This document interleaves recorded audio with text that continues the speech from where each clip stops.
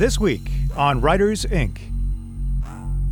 One of the cliches that I'm constantly coming back to, and I believe cliches most of the time are cliches because they're fundamentally true, or a lot of them are, and the one that I always talk to my friends about is a rising tide lifts all boats, and it's so true, and we're seeing that right now in that for the first time in literally probably 30 years, horror is having a moment.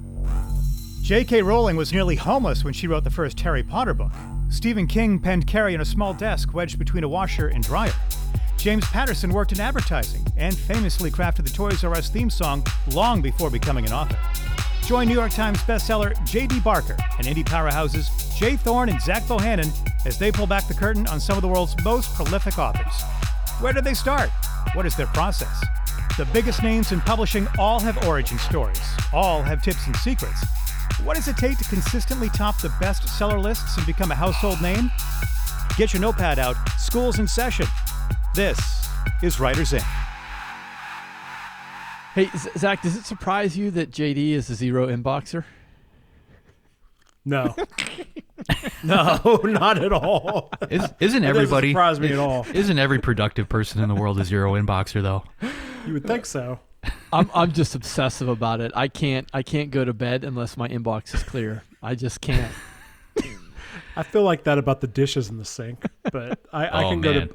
I'm a zero inboxer too, but I can. I can. It doesn't nag on me that bad. We don't do dishes in the sink at my house.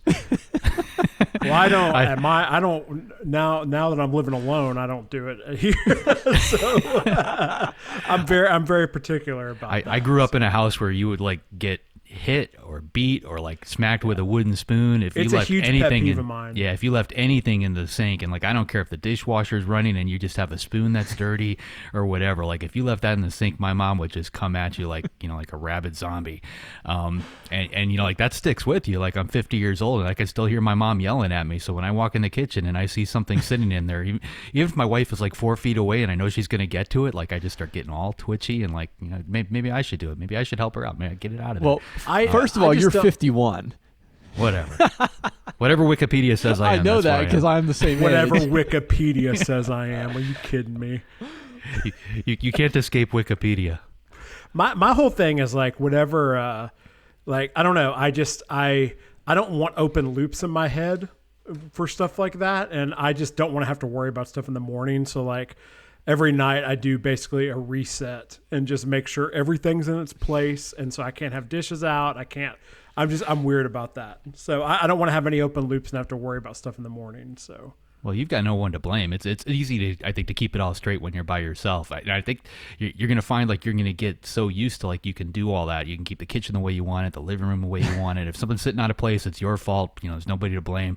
But like you get used to the fact that everything is in its own place, and all of a sudden somebody else is in that house and they're doing something a little bit different. I know. That's why I'm planning on doing this for a while. Yeah, because I just got out of that situation. So yeah.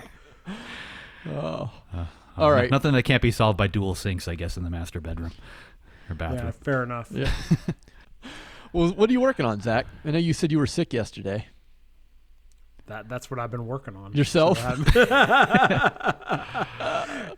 no, I was sick yesterday, so yeah, I was I tried to work and I couldn't sit at my desk for more than like 5 or 10 minutes. So you must have been binging Stranger Things then. I couldn't even look at a screen. Oh. I laid in bed all day. Oh, that's rough. I honestly thought I got COVID again, but I took 3 negative tests. Like I even tested again a little bit ago, but I'm doing a lot better today. I think I just got some kind of like 24-hour bug thing. But yeah, so wasn't working on anything yesterday, but just in general, mostly just been working on Dead South and doing a little bit of planning on another thing behind the scenes. So yeah, that's been pretty much it for me. So what about you guys coming off of Thriller Fest?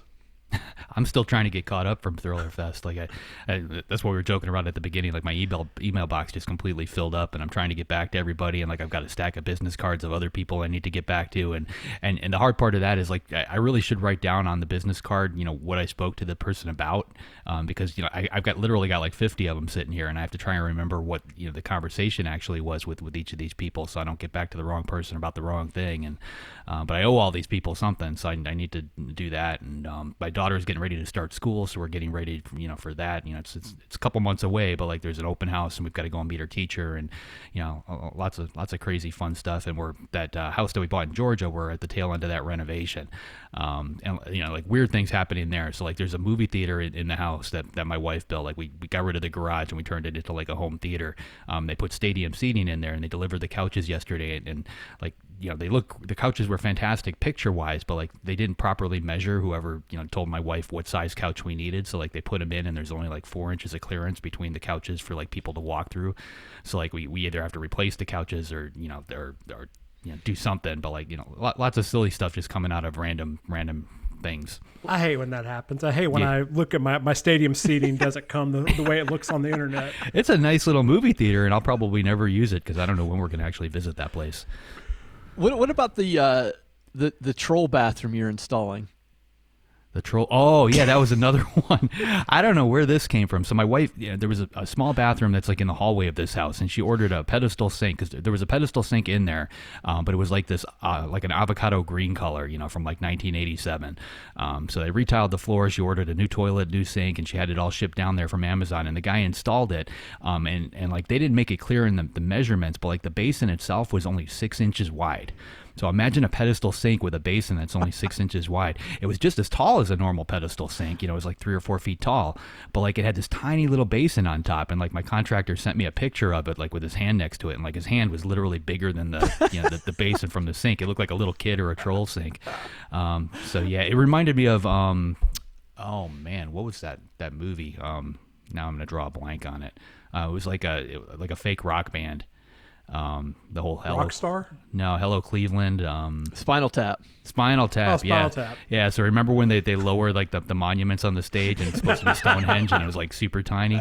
That was basically the sink. So there's gonna be about 4 people in our audience that probably get that reference, but that's not Stonehenge. Yeah, if you haven't seen Spinal Tap, go out there and you can't rent the video anymore. Whatever it is you do these days to watch a movie, They're making another one. Do you know that they're making a sequel? Really? Yeah. Those guys are still alive? I don't know. I don't know if it's going to be the original guys or not, but I think Michael McKean's still alive. I think he is. In this world, it doesn't matter anymore. They just CGI you in and figure it all out later. Yeah. Well, I don't have any troll sinks or anything. I'm just kind of getting back into the groove. But it's kind of weird for me because from the time I got home from Thriller Fest until the time I go back to New York is like 2 weeks. Because I'm going back for NFT NYC, which is a massive NFT conference, which I'm really looking forward to because it's all industries, entertainment sectors. They have different strands or that you can go to. So there's one for music. There's one for like literature and poetry, finance. It's crazy. So yeah, I kind of have like this weird 2-week interim where in between trips to New York. I would be interested in going to that just to watch people geeking out over NFTs. Like just stand in a corner and just watch what that looks like. There will be no shortage of that. There's some. When you leave, are you going to tell your wife? Or are you going to say BRB going to NFT NYC? Oh my God, that's TTYL. So bad. That was a bad joke. Hey, I want to give a shout out to somebody. I want to give a shout out to our friend Courtney Kenny, and a couple years ago, Jay, I guess it would have been like 2018 or 2019. We helped her with a book called Steel Guardian when Jay and I were briefly had a publishing company. Anyways, we helped her with this book, Steel Guardian, and it is currently it made the final. It's a finalist for the Hugh Howey led, I believe it's the Science Fiction Self-Publishing Awards. Nice. And she's one of the finalists. So with that book. So I just want to give a shout out to Courtney, who writes under the pen name Cameron Coral. So congrats, Courtney. That's awesome. Very nice. Cool. Very nice. All right. Well, let's take care of some business, and then we'll get on to our guest for the week. So, want to give a warm shout out, as always, to our friends over there at Kobo Writing Life. If you are going to publish a book wide, then going through KWL is a must. You can set your price, take advantage of monthly promotional opportunities, and no exclusivity. So link in the show notes, or you can get there by going to KoboWritingLife.com. All right. Who do we got this week, JD? All right, this one's going to be fun. We've got Christopher Golden. He's a New York Times bestseller, Bram Stoker award winner of many novels. I don't even know how many he's got at this point. Major staple at StokerCon, and probably one of the nicest guys in the business. His latest book is called Road of Bones. It's out right now. So here he is, Christopher Golden. All right, man. First question. When is that Sons of Anarchy novel coming out? What do you mean? It's been out for years. The follow-up. Oh, there is no follow-up. There's no follow-up. Yeah, it was a one and done. It was interesting because I feel like they waited way too long to get started. So by the time the novel came out, the show was basically done. Yeah. And they really should have started doing novels, at the end of the first season. So yeah, it was interesting. So I think, people seem to really like the book, but that was it. That was it, huh? Okay. Now I kind of figured. I mean, I was scanning your list. I mean, your list of media tie-ins and comic books, like it's massive. And I saw the likes of Buffy the Vampire Slayer and Battlestar Galactica, and then Sons of Anarchy. It just seemed like an outlier within there. I was really curious as to how that came about. Yeah, you never know what's going to show up. I don't do a ton of, even at the time I did that one, I don't really do a lot of media tie-in stuff anymore. But things come up that you're just like, well, I've got to do that. Yeah. And I had done. It was interesting because when I was doing a lot of media tie-ins, I got offered things that I passed on.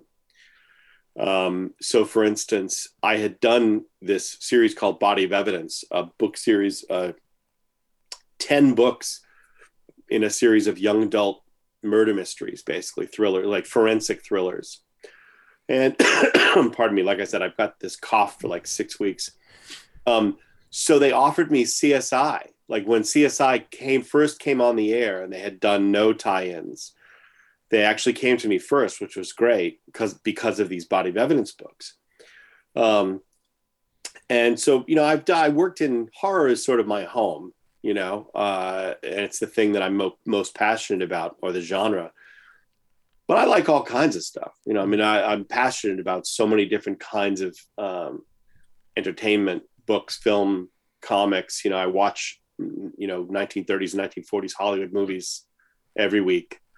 So I like all kinds of stuff, and I was a huge fan of Sons of Anarchy. And I was in touch with Kurt Sutter at the time. I don't know, it ended up being one of the reasons that they chose St. Martin's of the publishers who were vying for the rights at the time, was because that was my publishing home. So that was great. It was great fun to do. I feel like the book itself actually came out, I think, really well, but it was done in such a quick period. It was one of the fastest, because again, they took forever at Fox to approve everything. So by the time I had to start writing the book, it was like one of the fastest things I've ever written. Wow. Which is, I think it came out pretty good despite that. But yeah, man, I did the one and only Uncharted novel too. And since that movie came out, I keep getting emails from people saying, when are you doing more? And I'm like, I would happily do more, you know? Yeah. It's kind of out of your hands though, right? Yeah. I mean, it's out of my hands. And also, most of the time I want to just work on my own stuff. Yep. But there are things that come up that I'm like, no, I would like to do that. Yeah. And all of the DNA that goes into Uncharted is all stuff I love. So Yep. Well, speaking of your stuff, Gosh, that cover for Road of Bones, one of the best covers I think I've ever seen. Can you talk about where that came from or how that developed? It's amazing.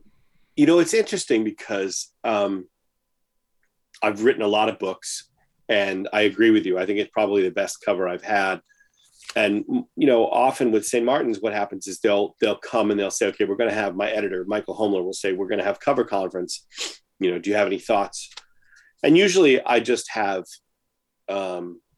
please don't do this, or here are some elements I'd love to see. I did a novel called Red Hands where I gave them a very specific idea, and what we ended up with was a version of that idea that was better. So like I described exactly what I wanted, and they gave me exactly what I asked for, but better than the version that I had in my head, which is great. With Road of Bones, I don't know, man. It was inspiration on the designer's part. Jonathan Bush is the guy who did the cover. And I think I just said, I just want a road going through a snowy forest. I certainly didn't suggest the skull motif. And I probably never would have, because 99% of the time, if you suggest something like that, it's going to come out looking like crap. But Jonathan did a fantastic job. Yeah. I noticed too, even Stephen King noticed the artwork on the cover of that book, and that's not necessarily something he tweets about or covers. Yeah, it's funny. With what happened with that was that I had, he had been a very early reader on the book. In fact, I think other than my agent and my editor, he was probably the first person to read it. And because I reached out to him, and I was like, hey, I think you'll really like this, et cetera, et cetera. And he said, well, send it to me. No promises, no guarantees. So I sent him a bound galley of it. And about 2 weeks later, he emailed me, because the New York Times had just published, in the Sunday Times, they just published a long article about the Road of Bones. And he emailed me a link to the article. And I'm 99% sure that it was the article that made him read my book. Wow. Because, people send him books all the time. Right. And I think he saw the article and was intrigued by the article and went, I should check this book out. So he read that. And so, and he gave me a blurb on the book, which was a phenomenal blurb. And so when the cover came into my email inbox, I immediately emailed it to him. And I said, hey, it's super early, but I wanted to share this with you. Thank you so much again, blah, blah, blah. And I said, and by the way, no one has seen this yet. It's not appeared anywhere. But if you felt like sharing it, it wouldn't break my heart. And he did. I was actually pretty shocked by that. But I was really appreciative. I'm really, he's been people, I think, I've seen actually on a Facebook group that I'm a part of, so many assumptions about Stephen King as an author, and all these, people like, everybody seems to think he doesn't write his own books, and like all of this. I just don't understand like where these ideas come into people's heads. But the thing is that he obviously writes his own books, and more than that, there isn't a more passionate reader out there, and he's like always looking to be supportive. And in fact, I try to follow that inspiration, like to just be as supportive as I can possibly be, mainly because, and I say this all the time, like when I was in school, when I was a little kid in like, third grade, fourth grade, fifth grade, and annoyingly, probably when I was even older, I was always the kid who wanted to share everything I loved. If I liked something, I wanted everybody else to like it too, a movie, a book, or whatever. And I'm still that way. So now there's just social media, so that if I'm reading something, like I just read the new novel, it's not out yet, by Adrian McKinty, who doesn't need my help. I mean, his last book, The Chain, was like massive, massive bestseller. But his new book is called The Island, and it's so good. Um, and so I'll post about that at some point in the next couple of days, because um, I feel like if something gives you that pleasure, you want other people to feel the same pleasure that you felt when you were experiencing that thing. And so I think that's the way that he is too, and thank God he is. I love that approach, and I love that you're paying it forward too, because it, from what I've seen, and for most of the authors who I come into contact with, there's no strings attached. We couldn't write enough books to keep up with reader demand. It's not like writers are in competition with each other. If anything, Right. they're in competition. We're in competition with other forms of media or social media or phones, but not each other. Exactly. So I love the idea of just like, yeah, I'm enthusiastic about this. I'm happy about it. So I'm going to share it with other people. I want to tell other people about the things, because I think, well, if I had that experience, hopefully you will too. And they also,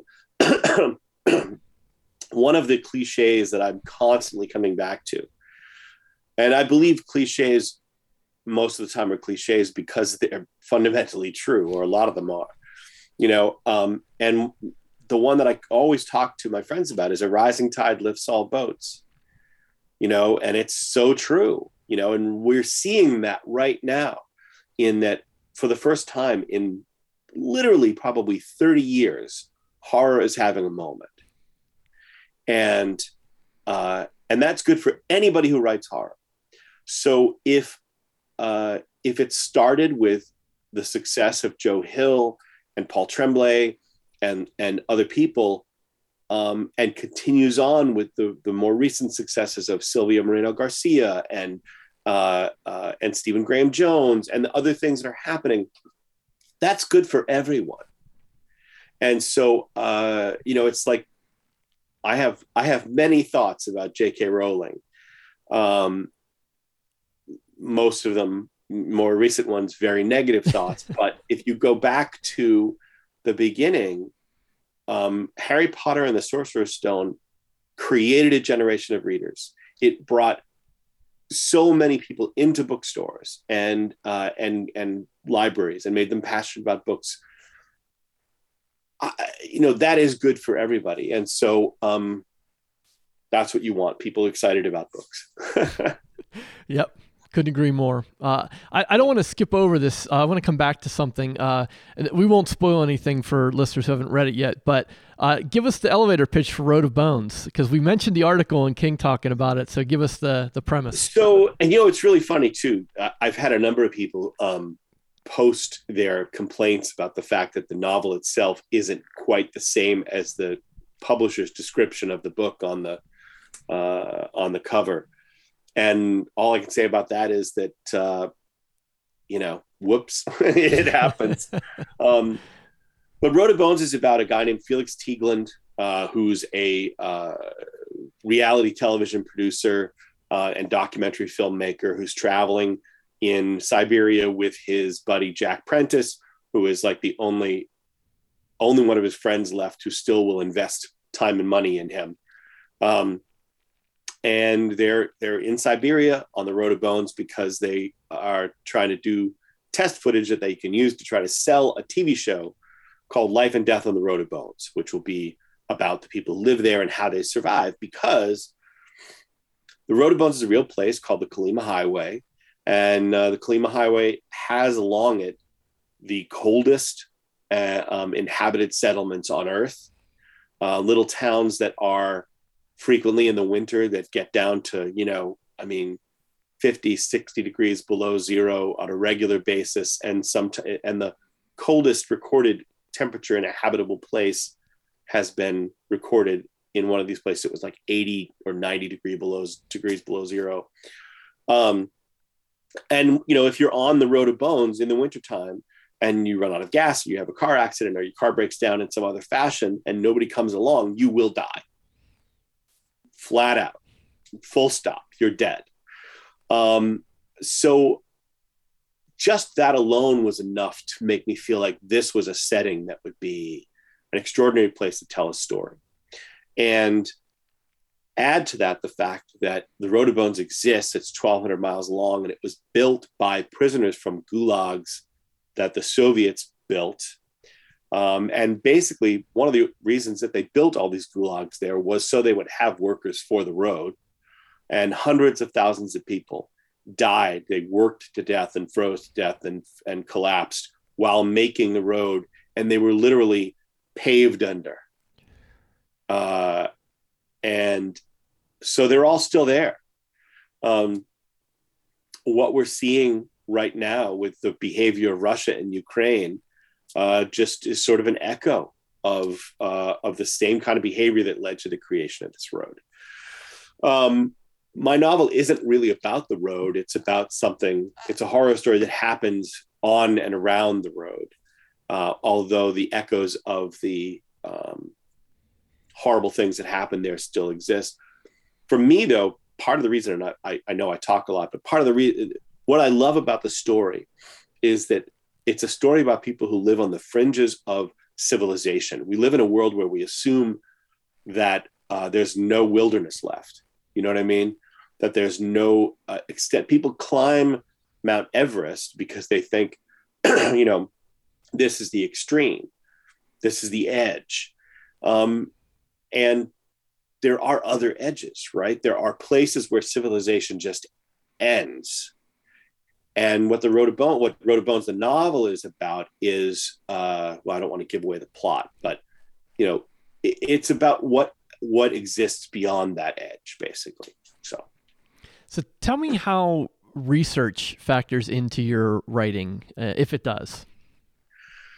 I mean, it varies dramatically from project to project. I write a lot of comic books as well,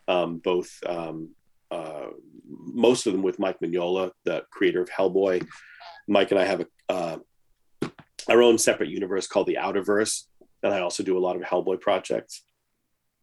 And so with that, I'm always trying to tell the artist, I'm trying to give the artist as much help as I can, so that what they're seeing is sort of what's in my brain, and that requires lots of research. I think that people who read comics don't necessarily think about the research that goes into what they see. But so much is like Google image searching and searching for the history of something, so you can readers won't care if it's not accurate, but I care. Or it's a version of something, so you never know from one day to the next what bizarre thing you're going to be searching for, and then diving down a rabbit hole. I frequently have so many windows open on my computer because it's like, you left that window open because it was interesting, but it led you to 6 others that are also still open just in case you need one piece here, one piece there. I'm working on a project right now that takes place in the Amazon rainforest. And, it's just sort of one thing after another. And I think for me, the trick is to not let myself get too bogged down.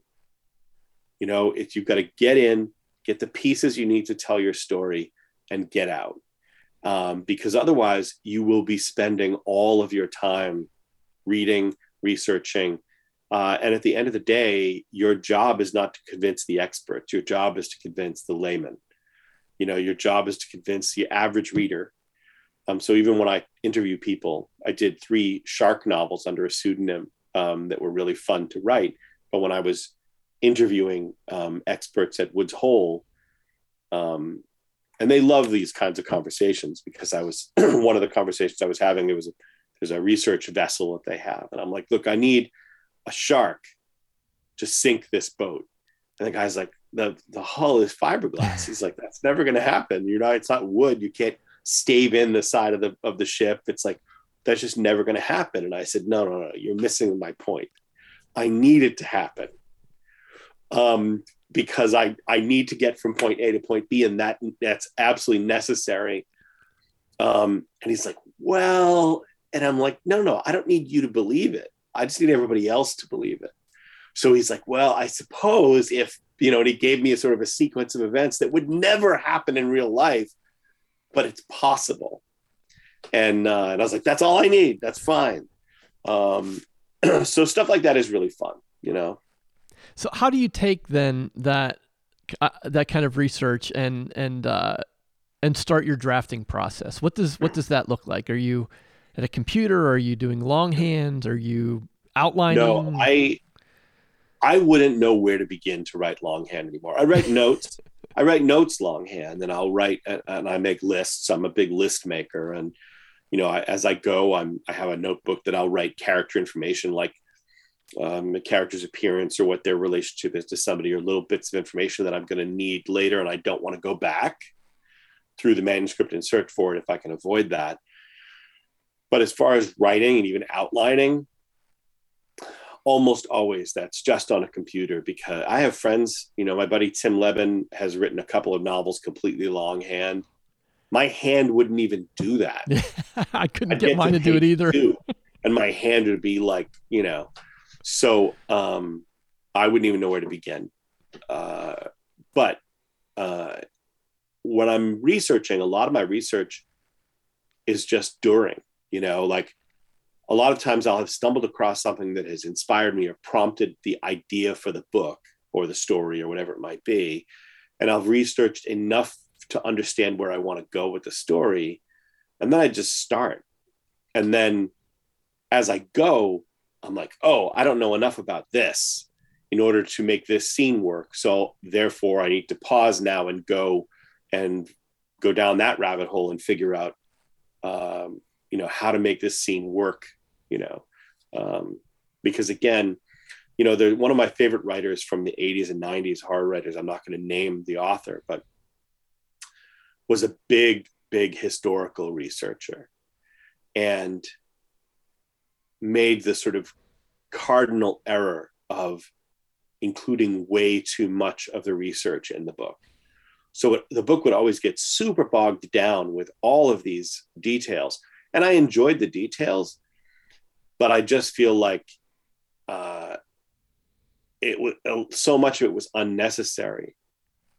I just give me the information I need to know, and decorate it a little bit and move on. So I don't know that, and that's just my style. Yeah. Was that a style you've always had? Is that something you've developed over the years?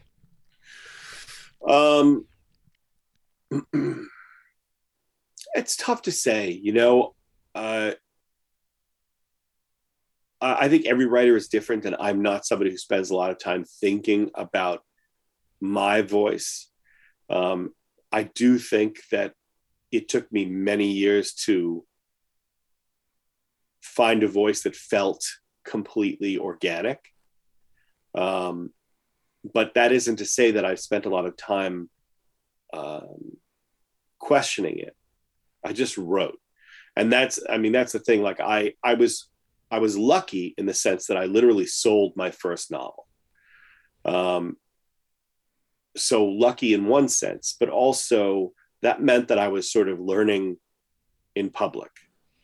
So many writers have X number of trunk novels, and I was lucky in the sense that I don't have any, but also that meant that all my dirty laundry is out there for everybody to see, all the, warts and all, they're all out there. So did you, I know it was a long time ago, but when you sold that first book, did you feel like I can do this? Like I can make a living at this? Or was it, well, I'll see what happens with book two. Like, what were your thoughts? Well, I had written, I'd written about 125 pages and an outline, and the offer came in for 2 books, that one and a sequel. And it wasn't much money, but at the time I was married, but I didn't have any kids and I didn't have a mortgage. So I had a great job in New York, and I quit my job.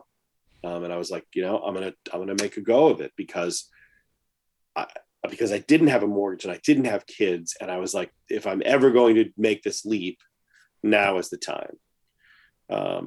So, yeah. Nice. As they say, the rest is history.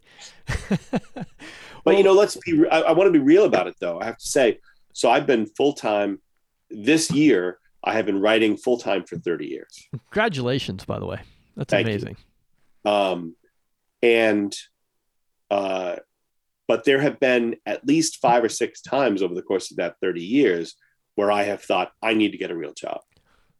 And I've many times I've actually started to look for a job, and then something shifts and work comes in and it all goes back and things are okay.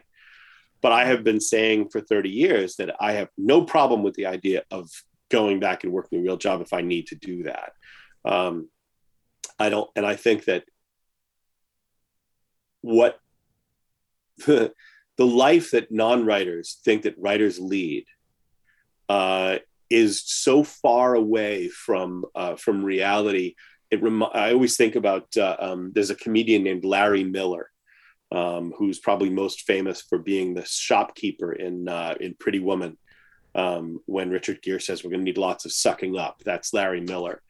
And he did a thing in his stand-up many years ago, and he said the difference between how often women think men think about sex and how often men actually think about sex is the difference between shooting a bullet and throwing it.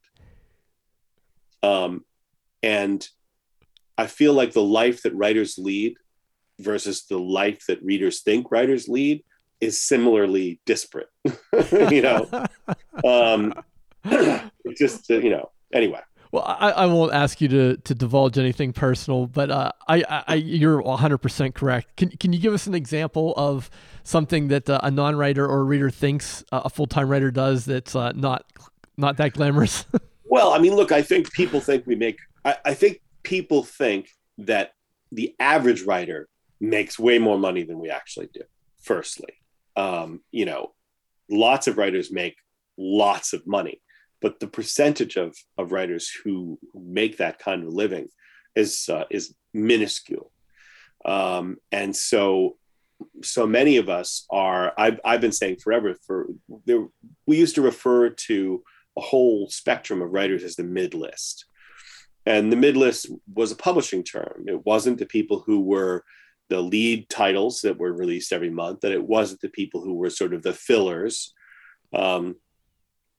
And over time, the mid-list just vanished, basically, right?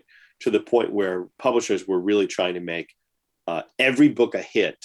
And if it wasn't a hit, then you were done, right? And so I've always said I've been sort of hanging from the bottom of the mid-list like Luke Skywalker under Cloud City for the last 20 years, right? Not the bottom. I'm sorry, the bottom. I've been hanging on to the bottom of the top, I guess is what I'm saying. Like, because the mid-list fell away. But as far as that's concerned, I mean, there's a reason that I'm as prolific as I am. I made a commitment a long time ago to use my career to take care of my family and all of that stuff. And I've done that. I tell my wife that and this isn't to say that I'm not proud of almost all of the work that I've done. I really am. I love so many of these books. But I always say to my wife that for me, retirement will be when I can always choose art over commerce. When I can only do the things that are purely done out of inspiration. So, I mean, like you opened asking about Sons of Anarchy, and I had a blast doing that, and I was a big fan of that show. But if I could have done only my original work that year, I would have. Right.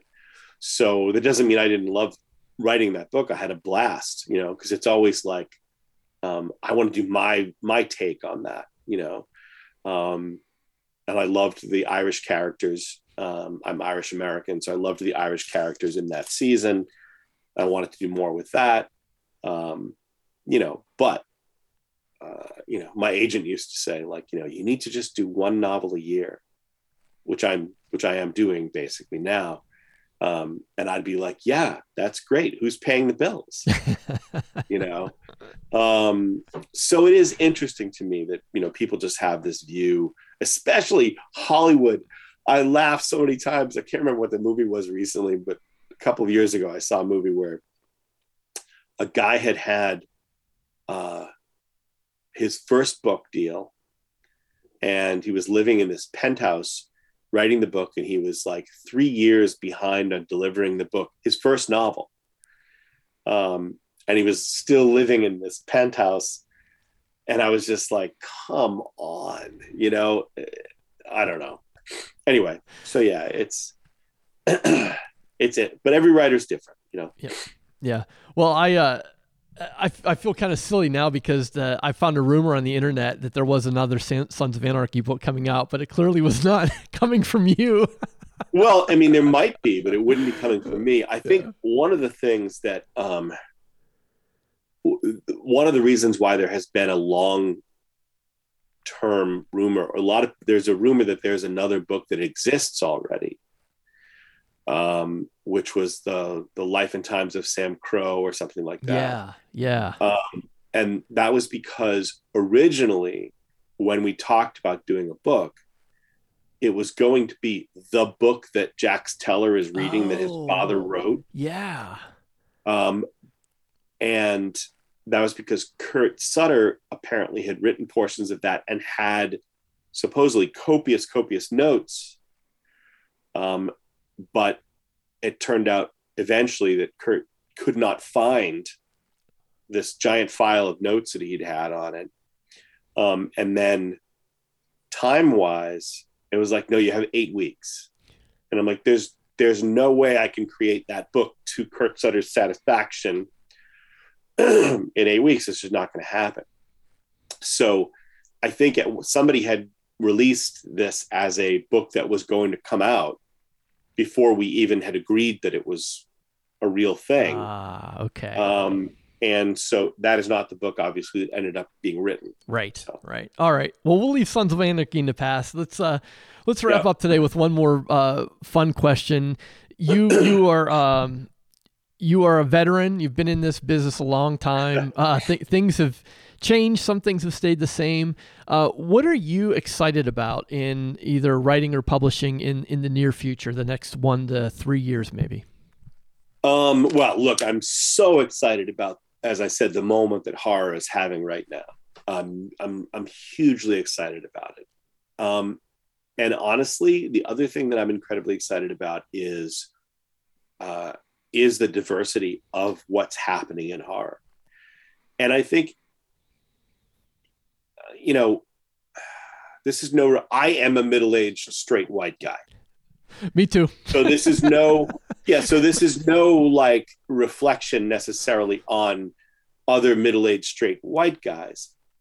But because we all grew up reading the same horror novels in the 80s and 90s, so much of what comes from guys like us has a familiarity to it, and ironically, the novel I have, my next novel that comes out in January, is a 1980s suburban horror drama.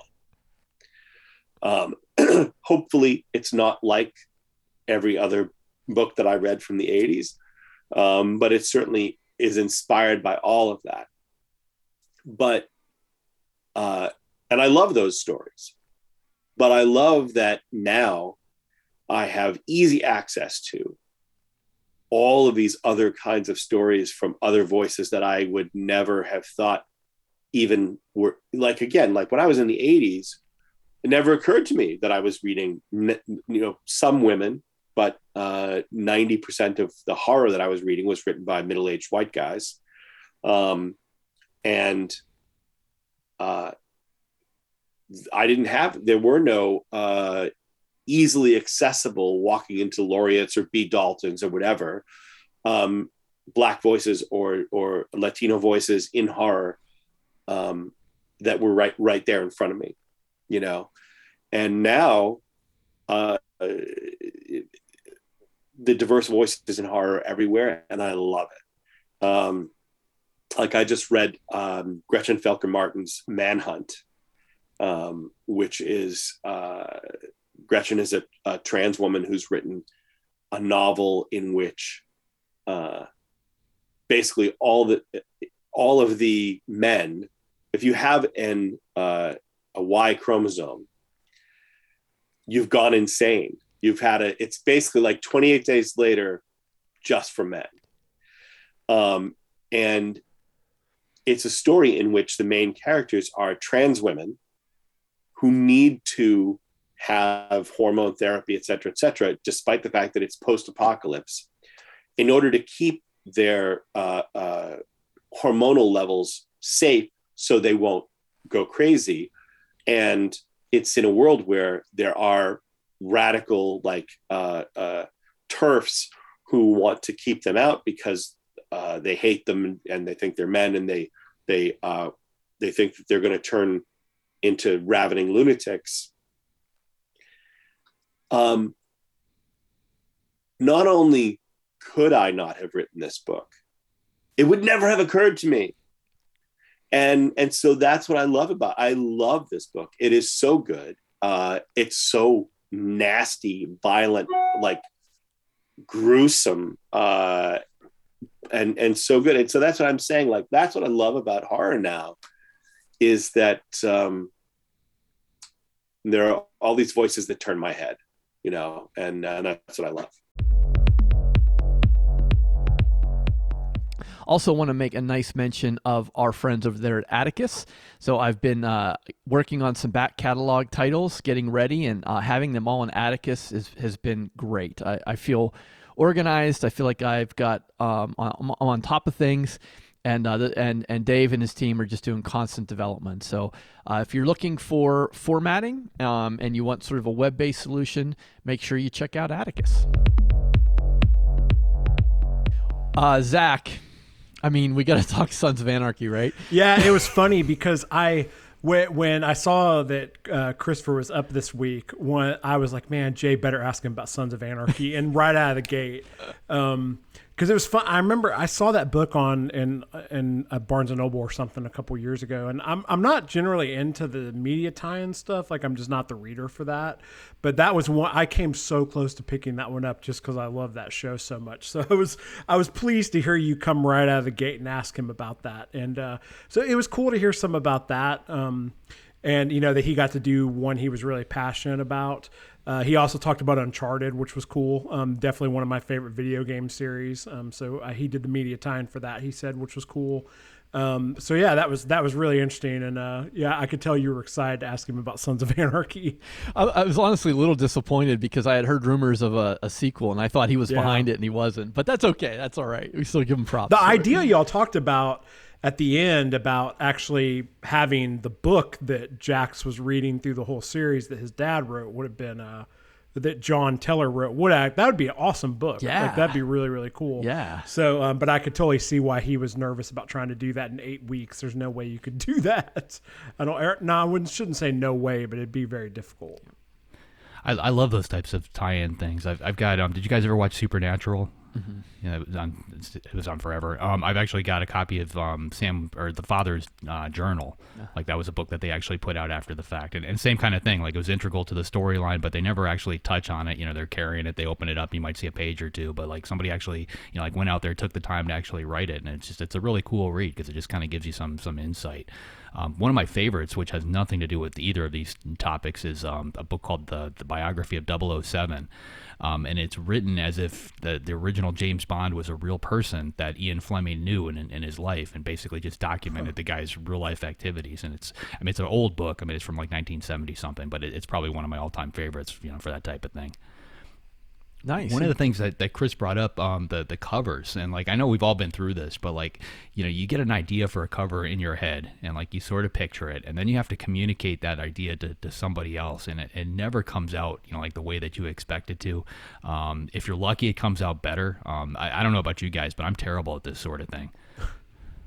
Yeah, it's I feel like I don't know if I'm good at it or if I just have a really good cover artist, but I always feel like, I think with covers, I feel like there's a balance. Like, I talk to some authors who give their cover artists like way too much information.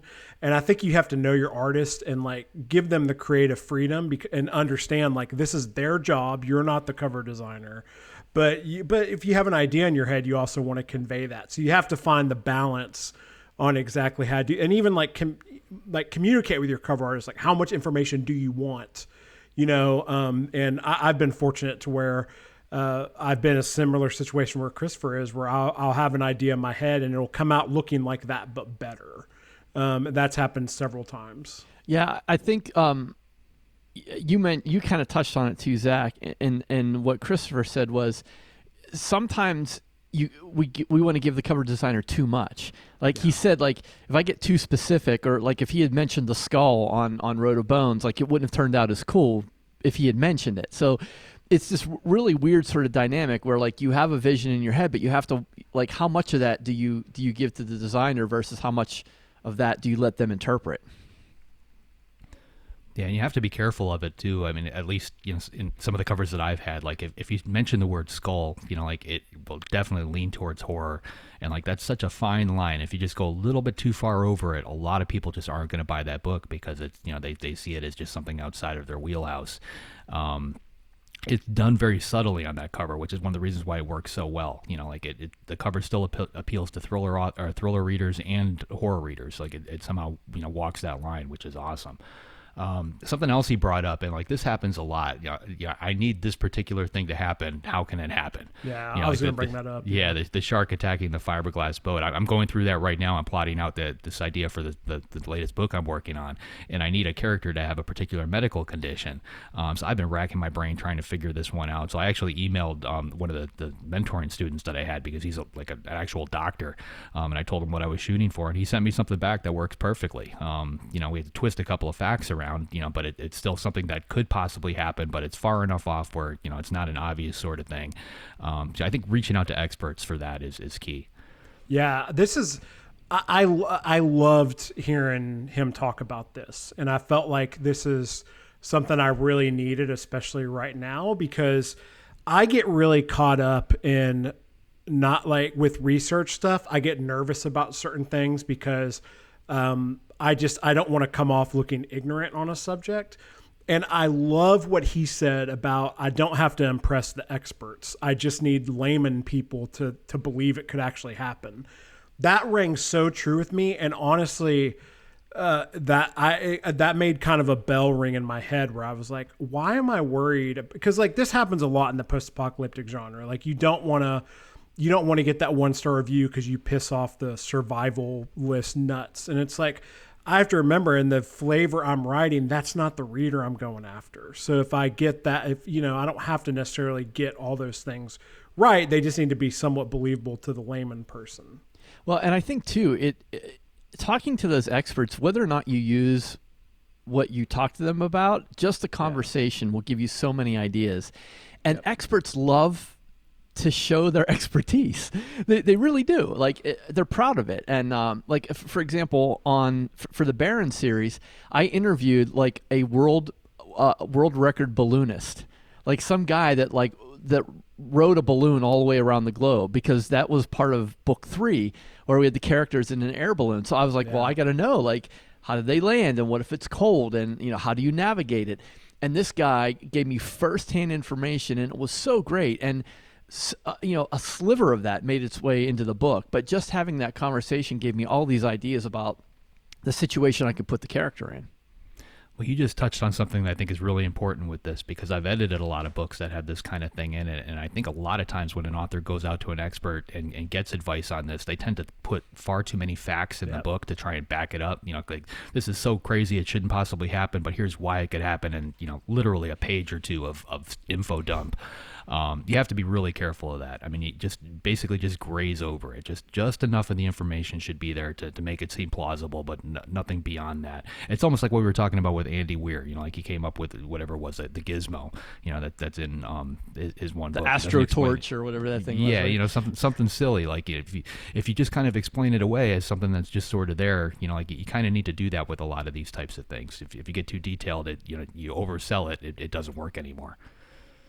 Yeah, but I feel a lot of writers get caught up in exactly what you're saying. They feel like, I learned this, so I need to make sure the reader knows that I know what I'm talking about. And like you said, a lot of that stuff is just more for you to know as the writer and just convey what is needed to the reader. And you don't have to put your research page on there. So I think that's a common thing, especially in sci-fi, that a lot of newer writers and such do. he brought up Learning in Public. His first book basically sold, and then straight out of the gate, everything he's doing is public. That's another big thing I think a lot of authors don't quite realize. It can be a huge burden if your first book is a big seller. If a lot of people read it, now you've got to follow it up with your sophomore effort, and it's got to be just as good, and you're still trying to figure out how to do this. And a lot of times with that first book, you get 2, 3, 5, 10 years or whatever to write that first one.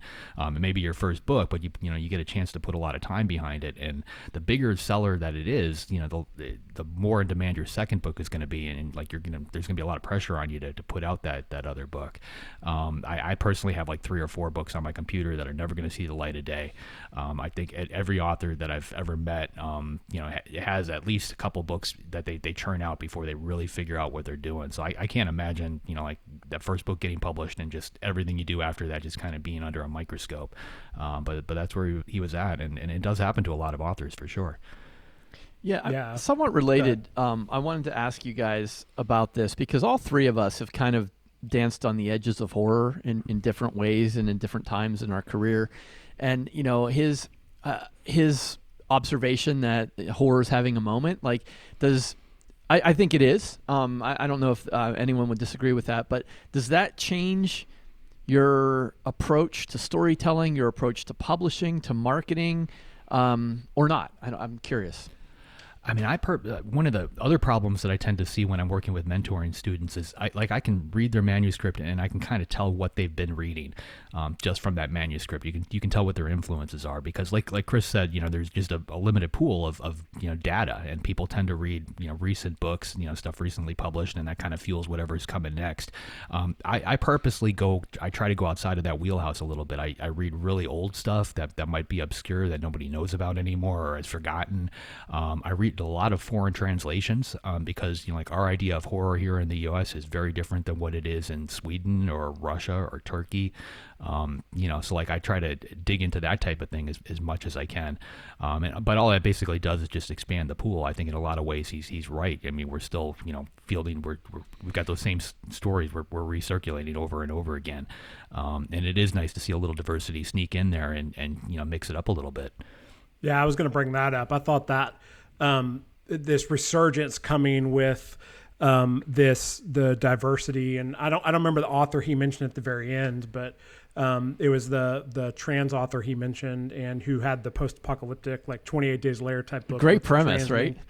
Yeah, I would have never. Yeah, thought there was of a that. fantastic premise, and having to deal with the TERFs and stuff like that. I was like, that sounds really, really interesting. But that, as he said, I'll speak for all 3 of us here. None of us are going to write that book.